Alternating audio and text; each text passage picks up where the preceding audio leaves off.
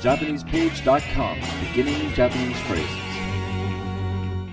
This week's word is をしている has, having the quality of.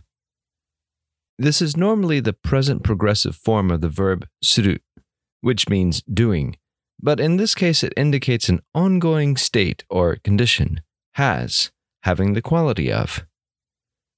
Repeat after the speaker. をしているをしているをしている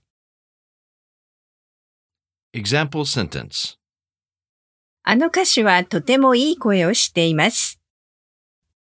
That singer has a very nice voice. あの歌手はとてもいい声をしています。あの歌手はとてもいい声をしています。Do you remember what をしている means?